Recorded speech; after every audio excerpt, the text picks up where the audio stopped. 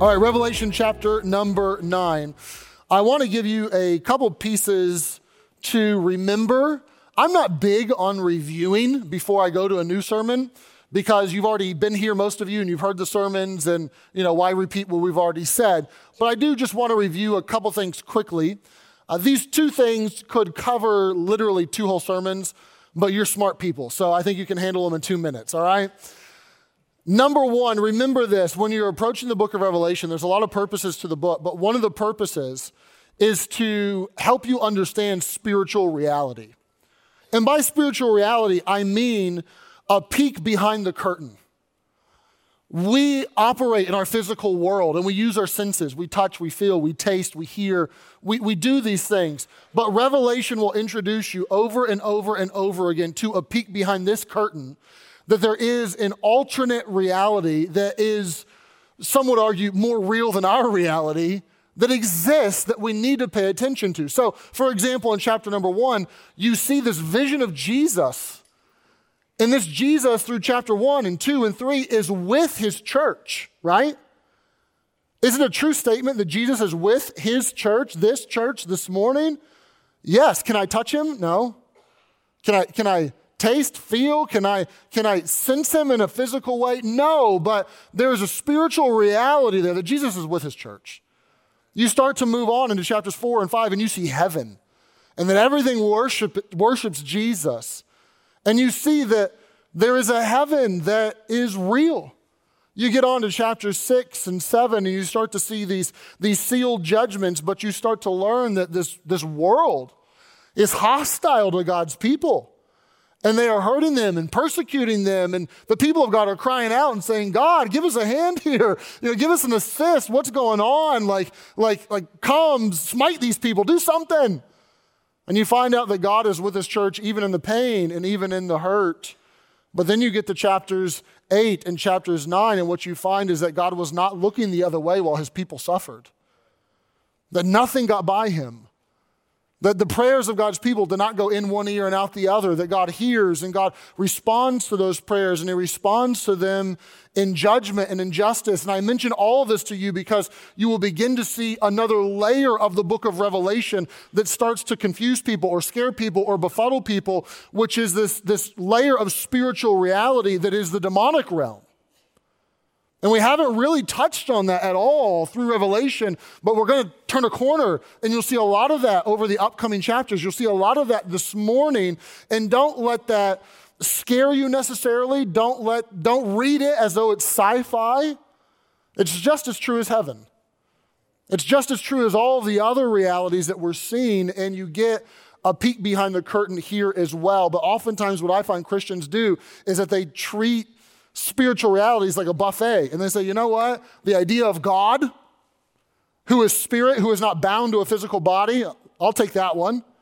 The idea of heaven, right? Body in the ground, and the immaterial me is in heaven with God, and my loved ones are there. I like that one.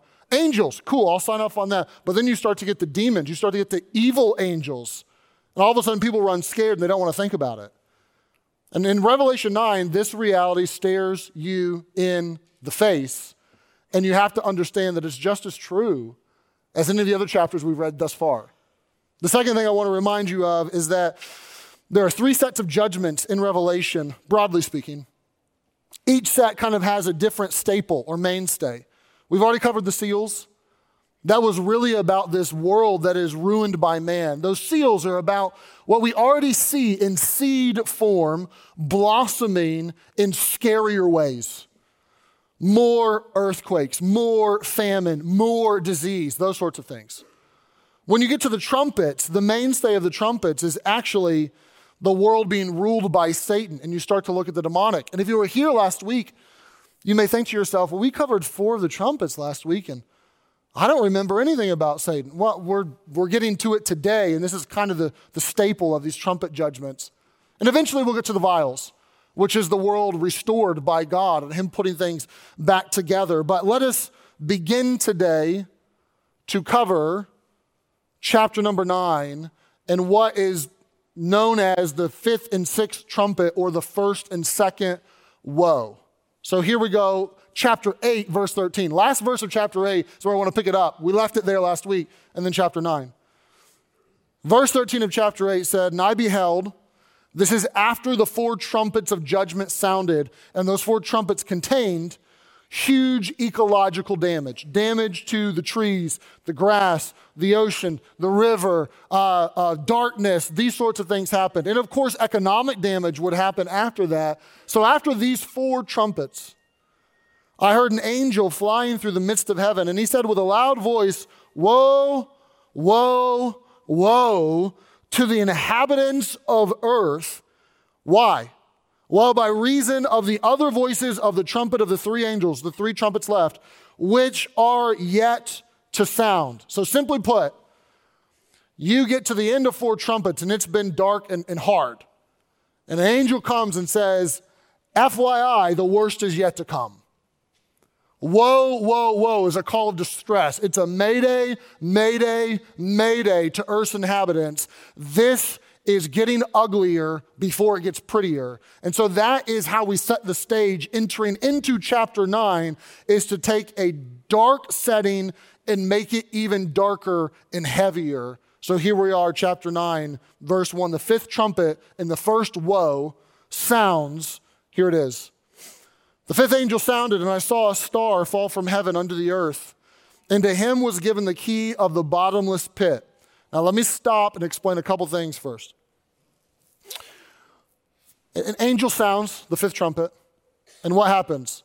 Star falls from heaven, and then this he gets a key to a bottomless pit. So first of all, who's he? Anytime you see a pronoun, you want to find the antecedent that it corresponds with.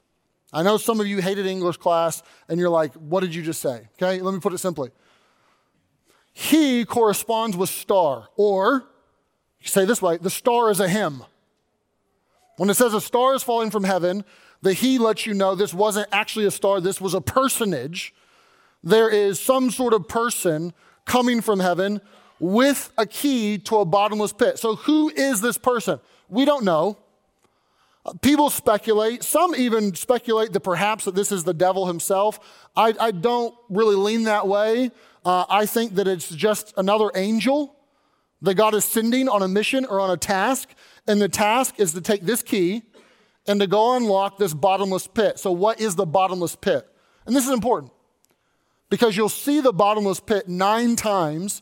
The Greek root word here is abyss. It's translated a number of different ways in the English language. But you see the abyss or the bottomless pit 9 times in the Bible. 7 are in Revelation. This is the first one, and you'll get 6 more. You'll find that the beast that we're introduced to later on comes out of this bottomless pit.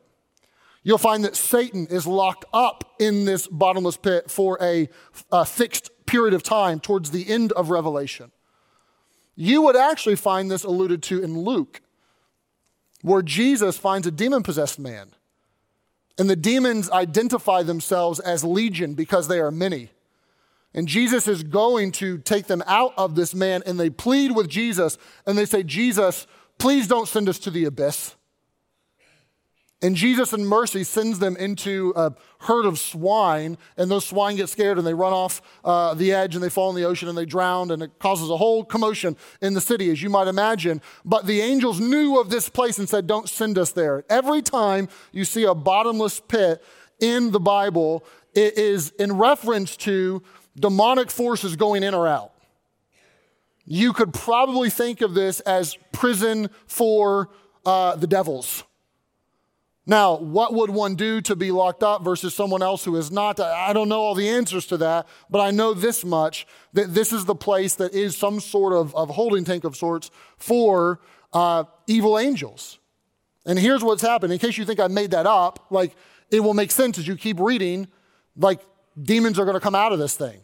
Verse number 2, this one with the key, he opens the pit. Well, what's going to happen? Confetti cannons? You know? Is it going to be happy? No. It's woe. This is not good. Here's what happens. There arose a smoke out of the pit as of a smoke of a great furnace, and the sun and the air were darkened by reason of the smoke of the pit. Probably the closest thing we could compare this to would be like a volcano erupting with all of the smoke and steam and ash. And if you're in anywhere close proximity to this volcano, it will go dark on you. It will completely cover and it will black out the sun. Verse 3, there came out of the smoke locusts upon the earth, and unto them was given power as the scorpions of the earth have power. And it was commanded them that they should not hurt the grass of the earth, neither any green thing, neither any tree, but only those men which do not have the seal of God in their foreheads. We talked about these people previously, the people that God sealed to protect them and preserve them. Preserve them from what? This stuff. Verse number 5, and to them, these locusts, it was given that they should not kill them, but that they should be tormented 5 months. And their torment was as the torment of a scorpion when he striketh a man. Pastor, what did we just read? I warned you, okay? I warned you, you're going to get into demonic forces and stuff that people want to just toss aside as sci-fi or explain it away in modern terminology, and that's unhealthy. Don't do that. There's a plague of locusts that come. If this verbiage sounds similar or familiar, it should. It's actually not that new. It has kind of allusions to Old Testament plagues, right? You remember the locusts that came on Egypt. But that was very traditional. Locusts that ate up the crops and took their supplies away. This is very non-traditional. What are described as locusts are told, don't touch the crops. Touch the people that are not the people of God and inflict pain is what happens. Tremendous pain comes because of what they're doing. How does all this work? Do the locusts just spread out and they're all over the planet? Do they move as one swarm and kind of travel around it? I don't know, but I know this much. This is demonic in nature. This is a fixed period of time. It is 5 months, and this is real, real bad because verse number 6 will tell you very frankly, in those days shall men seek death and shall not find it. They shall desire to die, and death shall flee from them. Now that conveys despair of the darkest possible hue. That death is playing hide and seek. That a lot of people are saying, I wish it would just end. I wish the pain would be done. Just kill me. You say, that is heavy. That is intense. That is seemingly sad. I know. But this is the first woe that comes. Why is this coming? Once again, we'll look at that in a little bit and we'll start to understand some of that, but it continues on in verse number 7. The shapes of the locusts were like unto horses prepared unto battle. Their heads were as it were crowns like gold, their faces as the face of men. They had hair as the hair of women, and their teeth were as the teeth of lions. They had breastplates as it were breastplates of iron. The sound of their wings is the sound of chariots, and many horses running to battle. They had tails like unto scorpions, and there were stings in their tails, and power was to hurt men 5 months. And they had a king over them. He's the angel of the bottomless pit, whose name in the Hebrew tongue is Abaddon, and in the Greek tongue his name is Apollyon, which means destruction. Now, it's not entirely difficult to take this and to start to use these pictures as potentially pictures of modern warfare, and many have done that with the text. I said, well, look at this, their wings sound like horses trampling. Maybe that's like the wings of a helicopter, and in their tail is sting. Maybe that's a missile coming out of the back of the helicopter, but it doesn't kill people, it just hurts them. Maybe this is like a nerve agent or some sort of chemical warfare, and people can do this stuff with the text all day. I would advise against that. Can I say for certain that this isn't describing some sort of version of modern warfare? I don't know that I can say for certain, but I dare say that doesn't make sense of the demonic forces. It doesn't make sense of being led by this demon whose nickname is destruction. It doesn't really make sense of the heartbeat of the text to try to make it all modern for us. That's way too neat and clean and tricky, honestly. So what is all this and what are all these descriptions? I don't know that I have all the answers there, but I know this much. This is yet another judgment of God that is intensifying in nature it is becoming more difficult and more painful for the world to endure this. And it is a trumpet, it is a woe, and it is not pretty for the people of earth. That in chapter 8, verse 13, when the angel said, Mayday to the people of earth, he wasn't pulling a prank. It wasn't April Fool's Day. He meant it. And in verse number 12, the sixth trumpet sounds, and now the second woe happens. Verse 12, one woe is past. Behold, there come two more woes hereafter, which, in case you were bad at math, when there's three and one is past, two are left, Verse 13, the sixth angel sounded, and I heard a voice from the four horns of the golden altar, which is before God, this voice in heaven saying, to the sixth angel which had a trumpet, loose the four angels which are bound on the great river Euphrates. Now, the river Euphrates is a river, a real river. Really, you go back to the beginning of creation in the Bible, you'll find that the Euphrates is mentioned there as a landmark through the Fertile Crescent and through the cradle of civilization. And that has continued. You find that river all over the place. It's still a river today. You can go there. Starts in Turkey, runs down through the Fertile Crescent of the Middle East, runs through Syria, through Iran, enters into the Persian Gulf. And people live on it. They use it for commute, for fishing, for sustenance, for water. Iraq even built a dam on the river to produce an energy supply for them. But what the people who live there don't know is that somewhere in this body of water, there are four evil angels that are waiting to be loosed. And it says this in verse number 15, the four angels were loosed, which were prepared, it's very specific, for an hour, a day, a month, a year, to slay the third part of men. So what that says is the net result of these demonic forces being loosed is a third of humanity dies. You say, oh, I see what you're saying when you said like it was going to get worse. Like the pain and the anguish and the judgments were going to get worse. Yeah. And it says very specifically that this was set aside or appointed to a year, a month, a day, and an hour. That there is an hour on God's calendar when this will happen. In the same way that you would go to the dentist this week and schedule your next cleaning exam 6 months later, and they say, hey, I'll see you on September the 6th of 2023 at 10 a.m. All right, see you then. God has that September the 6th, 2023, 10 a.m., that year, month, day, hour scheduled. That this sixth trumpet will happen, and these are loose, and it tells you very plainly, a third of the people die. Now, it begins to elaborate on what this means that a third of the people die. Verse number 16, the number of the army of the horsemen were 200,000. Where'd the army come from? I don't know exactly. It wasn't in the text before this, but presumably, the angels somehow, whether this is some sort of army that's supernatural in nature, whether this is leading an army of men, I don't know for sure. But there's this army of 200 million. Now, I could imagine being in the first century and I don't know if there were 200 million people on the planet reading this. And now we fast forward a few years and China has reported that they have a 200 million man army.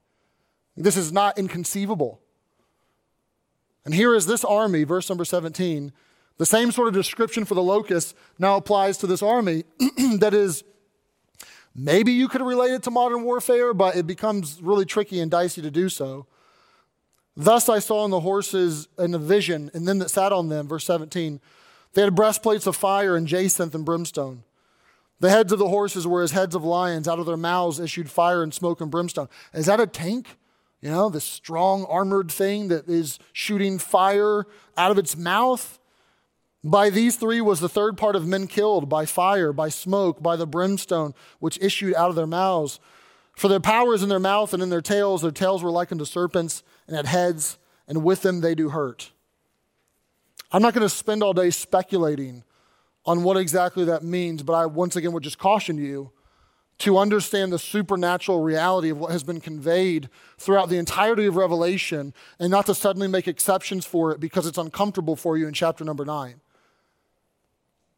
This is communicating that at the very least, These two trumpets and these two woes are, sum total, God extending the leash on evil angels and demonic forces and saying, as you were previously restrained, I am no longer restraining you. Have at it. That's the big picture of what this is communicating, and that's a bad day. That's bad news for the people of earth, as the angel said it was. Now, what does this mean for us? Well, let me get to verse 20 and 21, and hopefully we'll try to understand it. All of this is intensifying. All of this is becoming more painful. All of this is becoming more severe judgment, at the very least. And sometimes, when the world caves in on you, it causes you to look up and to be drawn to God. Many of you would know this from personal experience. That you hit bottom, and because you hit bottom, you finally looked up, and you stopped looking in, and you stopped looking around, but you looked up to God when you hit rock bottom. This is something that is true for many people, even in the Bible, like a Jonah. A Jonah gets a clear word from God. God comes to Jonah in his word and says, Jonah, do this. And Jonah says, nah, man. And Jonah rebels and he runs, right? And God doesn't just let him go. God starts to judge Jonah, and he sends a storm to a ship. And Jonah doesn't respond to that storm. Jonah, instead of saying, well, this is of the Lord and I need to respond, and God, I'm sorry, I repent, have it your way.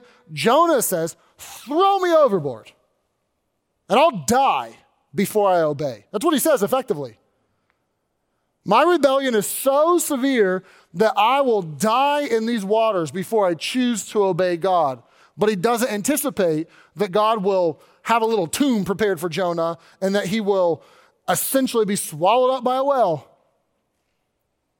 And then, not having death as he had planned on, having further judgment, entombed in this fish, Jonah finally hits bottom and he cries to the Lord. And what does Jonah 2:2 say? It says, I cried, why? By reason of my affliction to the Lord.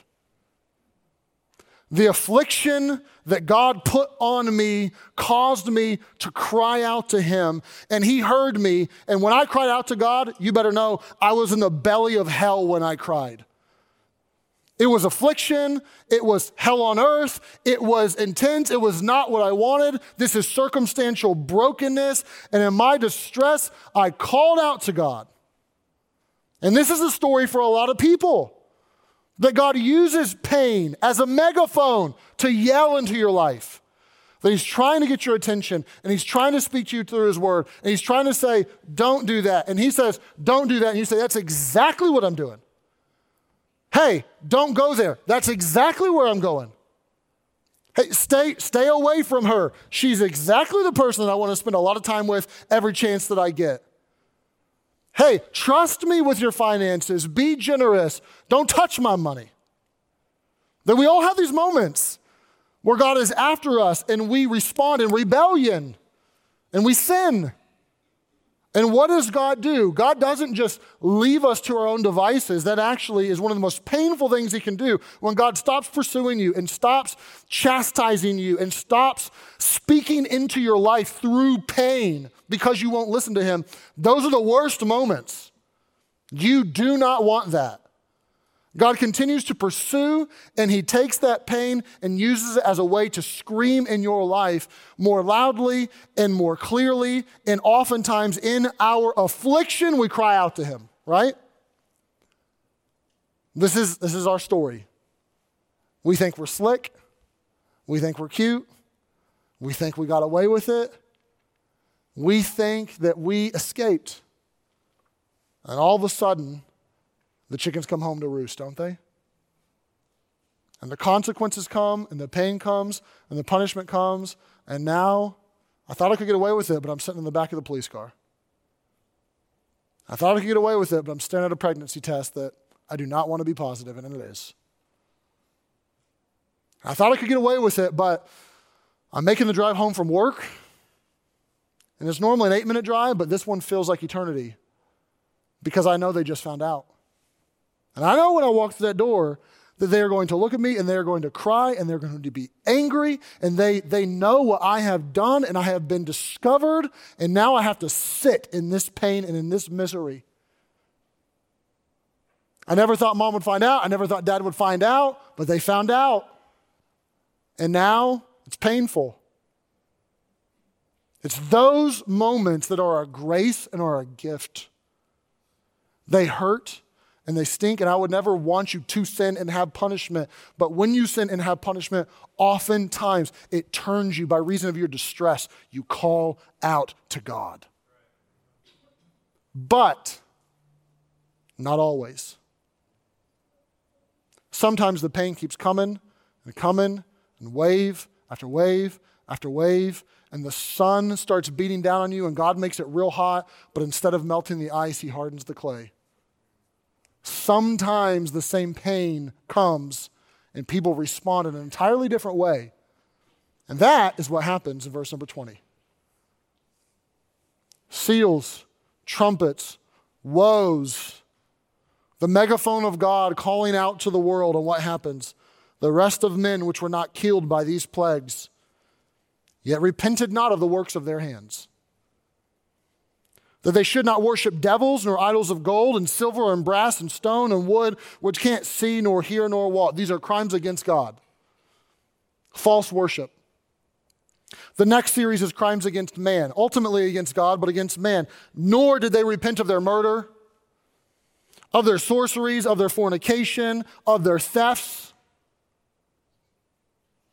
The pain came, the trumpets came, the woes came. What are the trumpets trying to say? The trumpets are trying to say, repent, repent, repent. And what do? They don't melt, they harden. And there is no repentance. Now, a quick note, and I'll apply this. And I almost hate to make this note, but I have been sent enough videos and enough articles by you and others that I must note it. Over the last few years, people have picked up on the reality that verse number 21, these things that people would not repent of was murder, nor of their, what's the next one they wouldn't repent of? Sorceries. And people have pointed out, the Greek, you know what the Greek word for sorcery is? Pharmakia. It's where we get our word pharmacy. When it says sorcery, maybe it should say pharmacy. Look, I found the COVID vaccine right here in Revelation. And you laugh, but I get the videos and I get the articles and I get the messages, okay? When it says sorcery, really the word is pharmacy. When it says pharmacy, that means Pfizer. When Pfizer, that means Fauci and the COVID vaccine. This is what the problem was right here all along. Big pharma is the problem, and Revelation 9:21 says this. Okay, no it doesn't. That would be like me going to verse number 1 and saying, look at verse number 1 of chapter 9. A star fell from heaven, right? Is that what it says? The star. You know what the Greek word for star is? Aster. It's where we get our word astrology, astronomy, astronaut. When it says a star fell from heaven, that is God taking all the space stations of the world and saying, get out of my heavens. And he is sending all of the space stations back to Earth, and God is smiting the astronauts. Now, if I told you that, you would or should raise an eyebrow and say, I'm not sure about that, buddy. It seems like a stretch. And you would be right. But it's the same game that people want to play with other portions of Revelation. So please, if you're prone to be drawn into that, resist. That is not what it's communicating.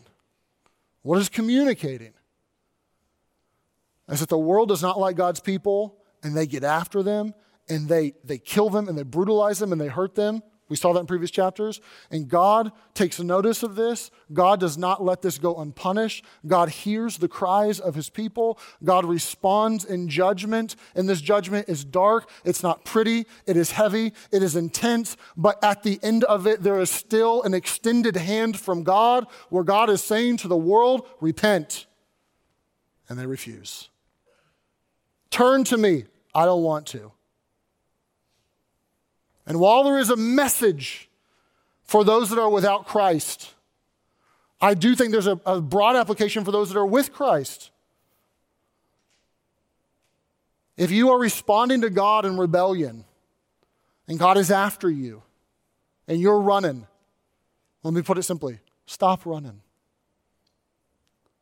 It doesn't end well if you won't respond. If you won't take his word, and you won't take his people, you won't take the pastors and the parents, the people speaking into your life and trying to help you see it, and then he starts putting pain on you, respond to that. Don't numb your conscience and act like it doesn't exist. Don't begin to, as Romans 1 would say, suppress the evidence and act like there is no God. Don't try escape mechanisms to get away from it. If you're running, respond to that. Take the hand. Don't slap his hand away. Don't continue in your rebellion. Repent. Tell the Lord, I'm done. Even if it is in your affliction, cry out to him and say, God, I'm sorry. God, I'm not just feeling bad in my conscience. I am going to repent and I'm going to turn away from this behavior that is wrong and sinful. I'm going to call it what it is. I'm going to turn from it. I'm going to turn to you. I'm going to respond in obedience and in faith and in repentance. This is actually a mechanism that we as Christians have to employ over and over and over and over again, because even those of us that are redeemed, we still have rebellious little hearts that want to run away from God, big picture, sometimes in small ways. Sometimes it's, I'll give you 90% God, but this 10%, do not touch it, off limits. I will not obey you there. But even those small areas, God won't let that stand. And when he comes, whether it is in chastisement and discipline to a son or whether it is in wrath to an unbelieving world, the same principle applies. Repent. So what do the trumpets say to us if you leave Revelation 8 and Revelation chapter number 9? Well, on the one hand, they say an encouraging note to God's people. God doesn't look the other way when we suffer. God hears our prayers. He hears our cries. Vengeance is mine, saith the Lord. That's a comforting thought. On the other hand, it says to those that are without Christ, if you do not respond in repentance, now this is not marketable, but this is true. If you don't respond in repentance, you are in terrible danger. And that message of the Bible is very clear. That if you die without Christ, that is the worst possible thing that could happen to you. And you don't want to dig your heels in. You don't want to continue to be stubborn. Let go. Stop running. Say yes. And respond in repentance and in faith. And there's good news when you leave Revelation 8-9. Bad news that they don't respond. But good news that his hand is out. I'll leave you with the words of an old hymn written by Charles Wesley that is exactly on this. And we don't have a lot of hymns anymore that talk about repentance and turning to God and having him forgive us of our sins like today. But this hymn communicates this in such a powerful way. O Jesus, full of truth and grace, more full of grace than I have sinned, yet once again I seek your face. Open your arms and take me in. And I love this line. And freely my backslidings heal and love this faithless sinner still. You know the way to bring me back, my fallen spirit to restore. Oh, for your truth and mercy's sake, forgive and bid me sin no more. The ruins of my soul repair and make my heart a house of prayer. I don't know if you're a runner this morning, but if you are, read those words today. Maybe pray those words today and say, God, I am responding. I am repenting. I'm turning to you.